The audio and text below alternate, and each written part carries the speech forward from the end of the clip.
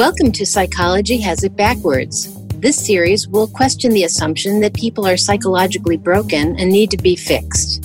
We will talk about how seeing people as innately healthy will change all of your interactions and outcomes. This is a true paradigm shift, and it simplifies the entire process of dealing with mental distress and allows for more profound and immediate changes. Hi, this is Judy Sedgman, and I'm here to welcome you to Psychology Has It Backwards with my friend and colleague, Christine Heath. And Chris is in Hawaii. I'm in Florida. We're both warm. And today we're going to talk to you about getting through big life changes. And, you know, when we talk about big life changes, it's almost funny because one person's big change is another person's ho-hum. So whatever occurs to you to be a difficult change or something that's going to be a little hard to manage as you go through life, that's your big life change in the moment. So we're not going to try to define it. You know, I mean, people would say, well, divorce, job change, moving to another country or another city, changing homes, whatever. But getting old, yeah, but that happens so slowly. It does it sneaks up on you. But that is a big life change, that's for sure. And, but it doesn't matter because for some people, just going from room to room is a big change. So it just, whatever appears to you to be demanding something from you because it's a change for you, that's what we're talking about. So don't try to categorize it as we're talking and say, well, I've never done that, but I've done this other thing. It doesn't matter because change is change. And everybody sees life differently. But when I think about handling change, a lot of us, and get into just a routine, whatever we're doing now, even if it's complicated and difficult, if we're used to it, and somebody says, oh, you're going to get promoted or you're going to do this other thing or we're going to change things. Your first instinct is to go, how am I going to do that? So essentially, if you look underneath the question of handling life change, the real question is, am I comfortable with something is unknown to me right now? Because whenever we're changing the known, what we're used to, what we're habitually involved in every day, for the unknown. And the unknown for some people is a really scary place. For other people, it's a happy place, but I would say the majority of people that we work with, it's not. So when you think about it, in the present moment, you always know. And that, I think, the first thing I would say about learning to adjust to change is to realize that if you don't get ahead of yourself or you don't think back and scare yourself with fear that you didn't do something you should have or whatever, to the degree that you can stay in the present and handle change as it comes to you, it's not that scary because in the present moment, we know where we are and we know what we're doing. And the only time we get frightened, upset, or worked up about change is when we start making lists or starting fearing this or fearing that or whatever. So that's kind of the start on what we're going to talk about. I used to live in Minnesota before I moved to Hawaii. And when I was learning the principles, and I really pretty much transformed. And I became kind of a nice person. Like I was funny and kind, and I wasn't stressed out, and I wasn't so serious, and I wasn't arguing all the time, and I wasn't like feeling like I was the victim of the world, which definitely interacted with my boyfriends a lot in a negative way because I kept thinking they were always abusing me, right? And so I was talking to my mentor one day, and I was upset about being the director of this clinic and not being as kind as I should be and could be, and being too hard on people, having high expectations for people. And I was crying and I was so upset. And he goes, now, dearie, sometimes we get in a low mood, and sometimes we get in a very low mood like you are right now. He said, I think you've just gotten bored. What about moving to Hawaii? And I was like, Hawaii, yeah. And then I thought, yeah, that sounds good. Oh, that's a great idea. And so I thought, I'm going to move to Hawaii. Now, I knew no one in Hawaii. I had no idea what life was like here. It was totally an unknown. And I said, yeah, I'm turning into a nice person. And if I stay in Minnesota, I'll be stuck here for my life. And no offense to Minnesotans. I know you love it there. But to me, the cold weather just was not my thing. I tried as best I could to enjoy it, but it was not my thing. And I thought, look, I'm 30 years old. I'm not married. I can live any place I want. And if I put myself where I want to live, I'm more likely to meet somebody there.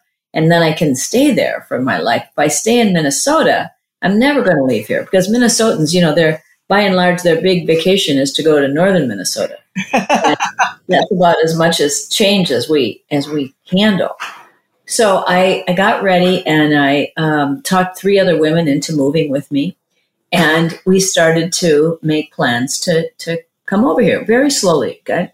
It was because I was a little insecure about it, because I didn't really know what to do. And I was quite cocky about what I could do and what I could make happen. And so long story short, I got these women to agree to move there with me. And then in April, they moved over and they got jobs and they were setting up the business and doing things while I was closing down my part of the clinic in Minnesota, selling my house and doing that. And I was like, not in a hurry. I was just doing it really slowly. And people had the worst time with that. They were like, Chris, when are you leaving? I said, I don't know, this summer sometime. You don't know when? I said, no, but somewhere in June, July, somewhere in there. And then they were like, well, what are you going to do when you get there? I said, I have no idea. I don't have any idea. Well, don't you have a job? I said, no, I don't have a job. Well, don't you, who do you know there? I said, I don't know anybody. No, wait a minute. You're moving to Hawaii, which, this is 1985, right? So that's like in the middle of the ocean. And you don't know anybody and you don't have a job. What are you going to do? I said, I don't know, but I'll figure it out. It's going to be an adventure. And you could just see in their eyes like, oh my God, she's totally lost it. And they were, especially my mother was sure I'd be back in 6 months, that it was just this crazy lark I was going on. And so going into that, first of all, I was sure I was going there and I felt fine about it, but everybody around me was really insecure. And then they'd ask me all these questions and then I'd get caught up in those details like, oh my God, what am I going to do? What is this going to happen? And then I'd get insecure about it. And then I'd try to manage it by trying to think about the unknown. And I shortly realized that I just had to let it go. And I thought, well, if you spend some money and you blow it, you can always come back. And there's always a way to do something and you'll figure it out. So being able to trust that and go through that. But I mean, other people, we live in a world where we're kind of taught that we should pay attention to all the details and that we should know everything ahead of time. And the truth is you just never do. Never. And being able to go with the flow and trusting that my wisdom would guide me along the way would always bring me back to the fun of it. And it was actually kind of fun for me to kind of freak people out, to be honest with you, because it was like I could see how much they wanted to have like a plan and have everything organized. And I was totally into really going with the unknown and kind of letting it fly. But I think most of us, when we go through change, we want to think about it ahead of time. Now, the truth is, if you've never done it before, and if it's something new, you don't know what's going to happen. So the more you get caught up trying to think about it and trying to manage all the details, the more stressed you get and the more overwhelmed you get. Now, I'm not saying I didn't get overwhelmed at times. I got the most overwhelmed when I got here, because when I got to Hawaii, I realized it was indeed a state in the United States, but it was a totally different country. And I had no clue that. I had no clue what being Caucasian in this different culture would mean in terms of me changing and seeing my own white privilege and my own way of doing things, like the Minnesota way, versus the way things are done in Hawaii. And I was constantly coming up against my own past. So knowing how the principles work really helped me to kind of get through that. But there were days when I'd get lost and I couldn't pronounce the street I was at. I didn't know how to say the street I was going to. And I'd just break down crying like, I can't do this. It's too much. And then I'd remember like, it's okay. It's okay not to know. It's okay to learn. It's okay. Just settle down. You'll be okay. And the plan I had didn't happen that way. It's like we all had to get other jobs. We all had to do things that in my mind, I'm just going to set this clinic up and people will show up and it'll all happen. And it just didn't work like that. So I think that what happens when we think too much about it is we get these plans in our head and then life doesn't happen that way. And then we get insecure because we think that our plan was right? Yeah. Even though we just made it up. Yeah, I think that's the biggest problem. We always forget that we're making it up every day. Yeah. And just because we made it up doesn't mean it's the way it is. It's the way it looks right then. But, I had a similar experience when I decided to devote my life to the principles, but I didn't know what that was going to mean. But it was so compelling to me that and I had gotten divorced and my daughter had left for college and I'm by myself and kind of floundering. And I thought, well, I've just got to sell my business and just go someplace. And I didn't know where I would go. And I got insecure about money because I had to support myself as well. And so I was offered an opportunity in California. So I thought, well, I'll go to California. But it was nothing to do with the principles. But in my insecurity, I thought, well, I'll make it work. I'll bring the principles into this situation, which was not going to happen. And it was a big self-help organization. And as soon as I got there, I knew it was the wrong thing. I didn't move. I just went out there for a little while. And I hadn't sold my house yet or anything. But I was trying to make it work, and I was trying to figure out how to make it work because like you said, Chris, I was attached to, I decided I was going to go to California. And so that was going to work. And while I was in California, and I have no idea how he found, because it was before cell phones, I don't know, have a clue how George Pransky found out where I was, but he did. And George Pransky called me up. George Pransky at that time was one of the early psychologists that was involved in the principles. And George called me up and said, I haven't heard from you for a while. Where are you? And I said, well, I'm in California. He said, oh, what are you doing in California? And I said, well, I'm getting involved with so-and-so, and I'm thinking this is going to work out, and I'm going to, work the principles into it as as they get used to me. And I was talking too much. I was, how you get when you're trying to defend the indefensible, and the more you talk about it, the more you realize this is really stupid. And so I'm talking and George says, oh, he said, yeah. He said, well, I wish you the best. He said, I'll tell you the one thing that I've learned in life is that when it gets too hard to do, it's probably the wrong thing.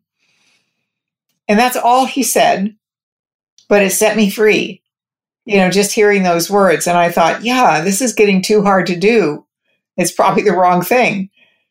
And it just resonated with me. So I left, I hung up the phone. I went to the office where I was, getting involved in this corporation. And I went to the president of the corporation who had invited me.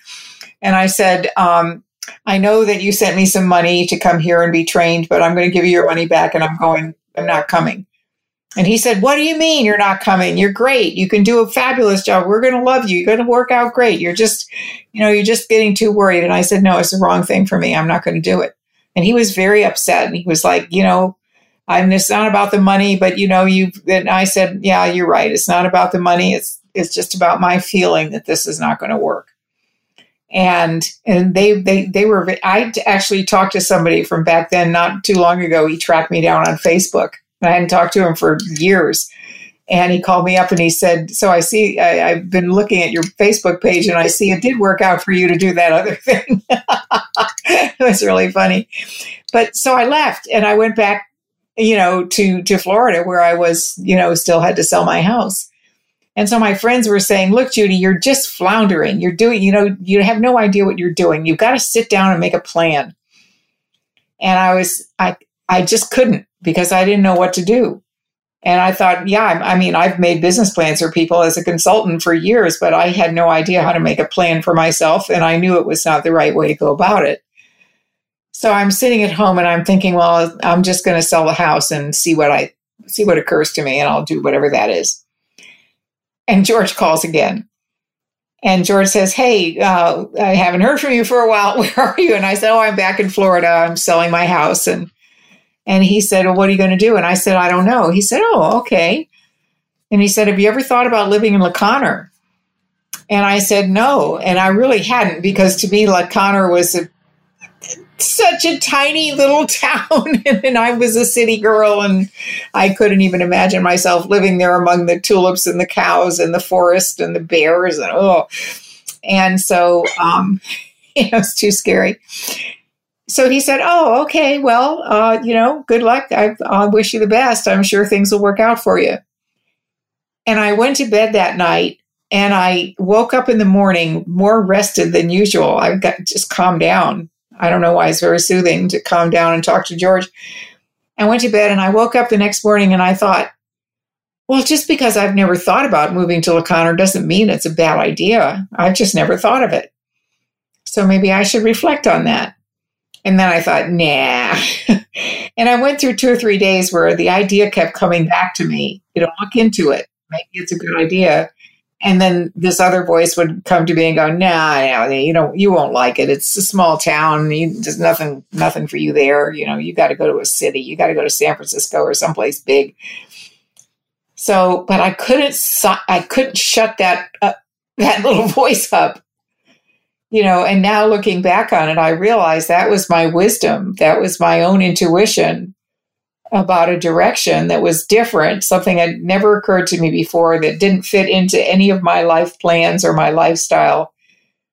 But it was like calling me. This little voice would say, well, you might give it a thought. So I ended up calling George's office and asking them to send me the classified section of the local newspaper. And I was looking through this section, and I found this little house for rent that they wanted to rent for a year, because the husband's job was taking them out of the country for a year, but then they'd come back. And I thought, well, that's perfect. You could rent a place for a year, and if it didn't work out, you wouldn't be obligated for more than a year. And if it worked out, you could find another place, So I rented it on the phone. I'd never seen it. I'd only been to La Conner once in my whole life. And I rented it, and I sold my house like the next day. I was really desperate because nobody was buying the house, and I was really getting worried about it. And all of a sudden somebody walked in and said, oh, I love this house. I want to buy it. And within 2 weeks I was moving, and I sold everything I owned. Really, I had an estate sale. Basically, I had somebody come in and just sell everything out of my house. I just kept a few things, and I moved to La Conner. And that was the beginning of my work in the principles. But the funny part about it was so easy. The difference between what I went through in California, and then agonizing over where to go and what to do, and trying to think about it and make lists and talk to people, versus these 2 little conversations with George that just kind of calmed me down and planted like Sid's telling Chris, have you thought about moving to Hawaii?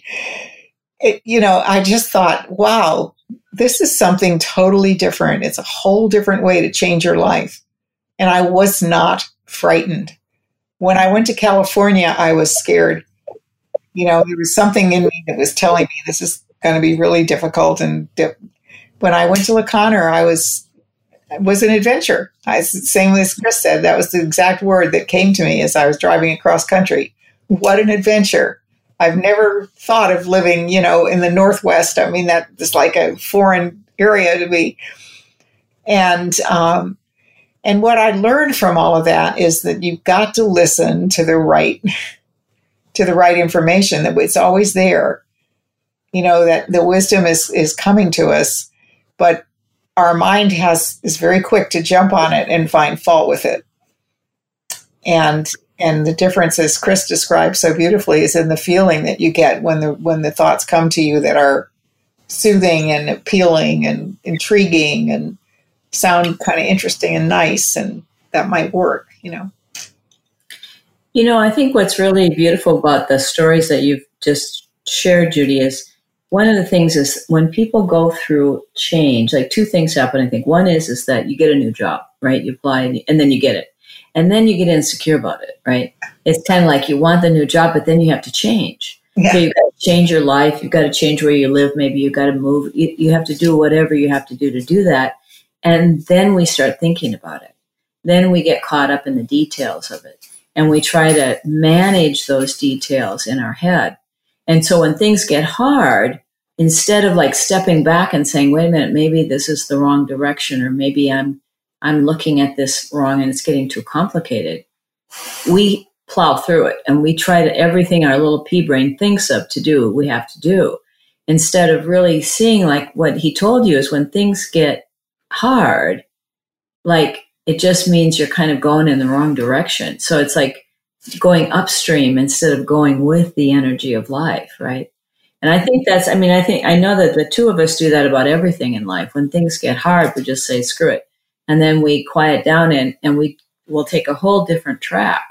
And for most people, that's very foreign because psychology does teach us to organize, plan, set goals, follow things through to that goal as if somehow, the goals I set before I learned the principles would have been very limiting to the ones I have now. That wouldn't have even been in the same playbook. So if you keep changing, the goals you make or what you're going to do has to change with that. And I think just remembering that that there's not a plan in life, that you got to live it more extemporaneously, knowing that if you trust your wisdom and you quiet down, the answers will come to you and you'll actually get a better outcome than you could have imagined. So if you get caught in the details, just remember, you're either going the wrong direction or you just need to get quiet to see how to make it simpler. Yeah, and listen to the quieter voice, that comes to you, the less dramatic, I'd say. Yeah. The thing that sounds like, it's a little thing, but it's always the little things that count, that little voice. Yeah. It's little but powerful as opposed to the tripping. Watch out, bad things could happen. Well, we're about 22 minutes here, so I guess we should say aloha. We'll look forward to seeing you next week. Yeah, we'll see you next week. Take care, everybody. We hope you heard something new and that you will continue to join us to challenge the prevailing thinking about the possibilities for health in everyone. To subscribe to the podcast, visit our website at psychologyhasitbackwards.com.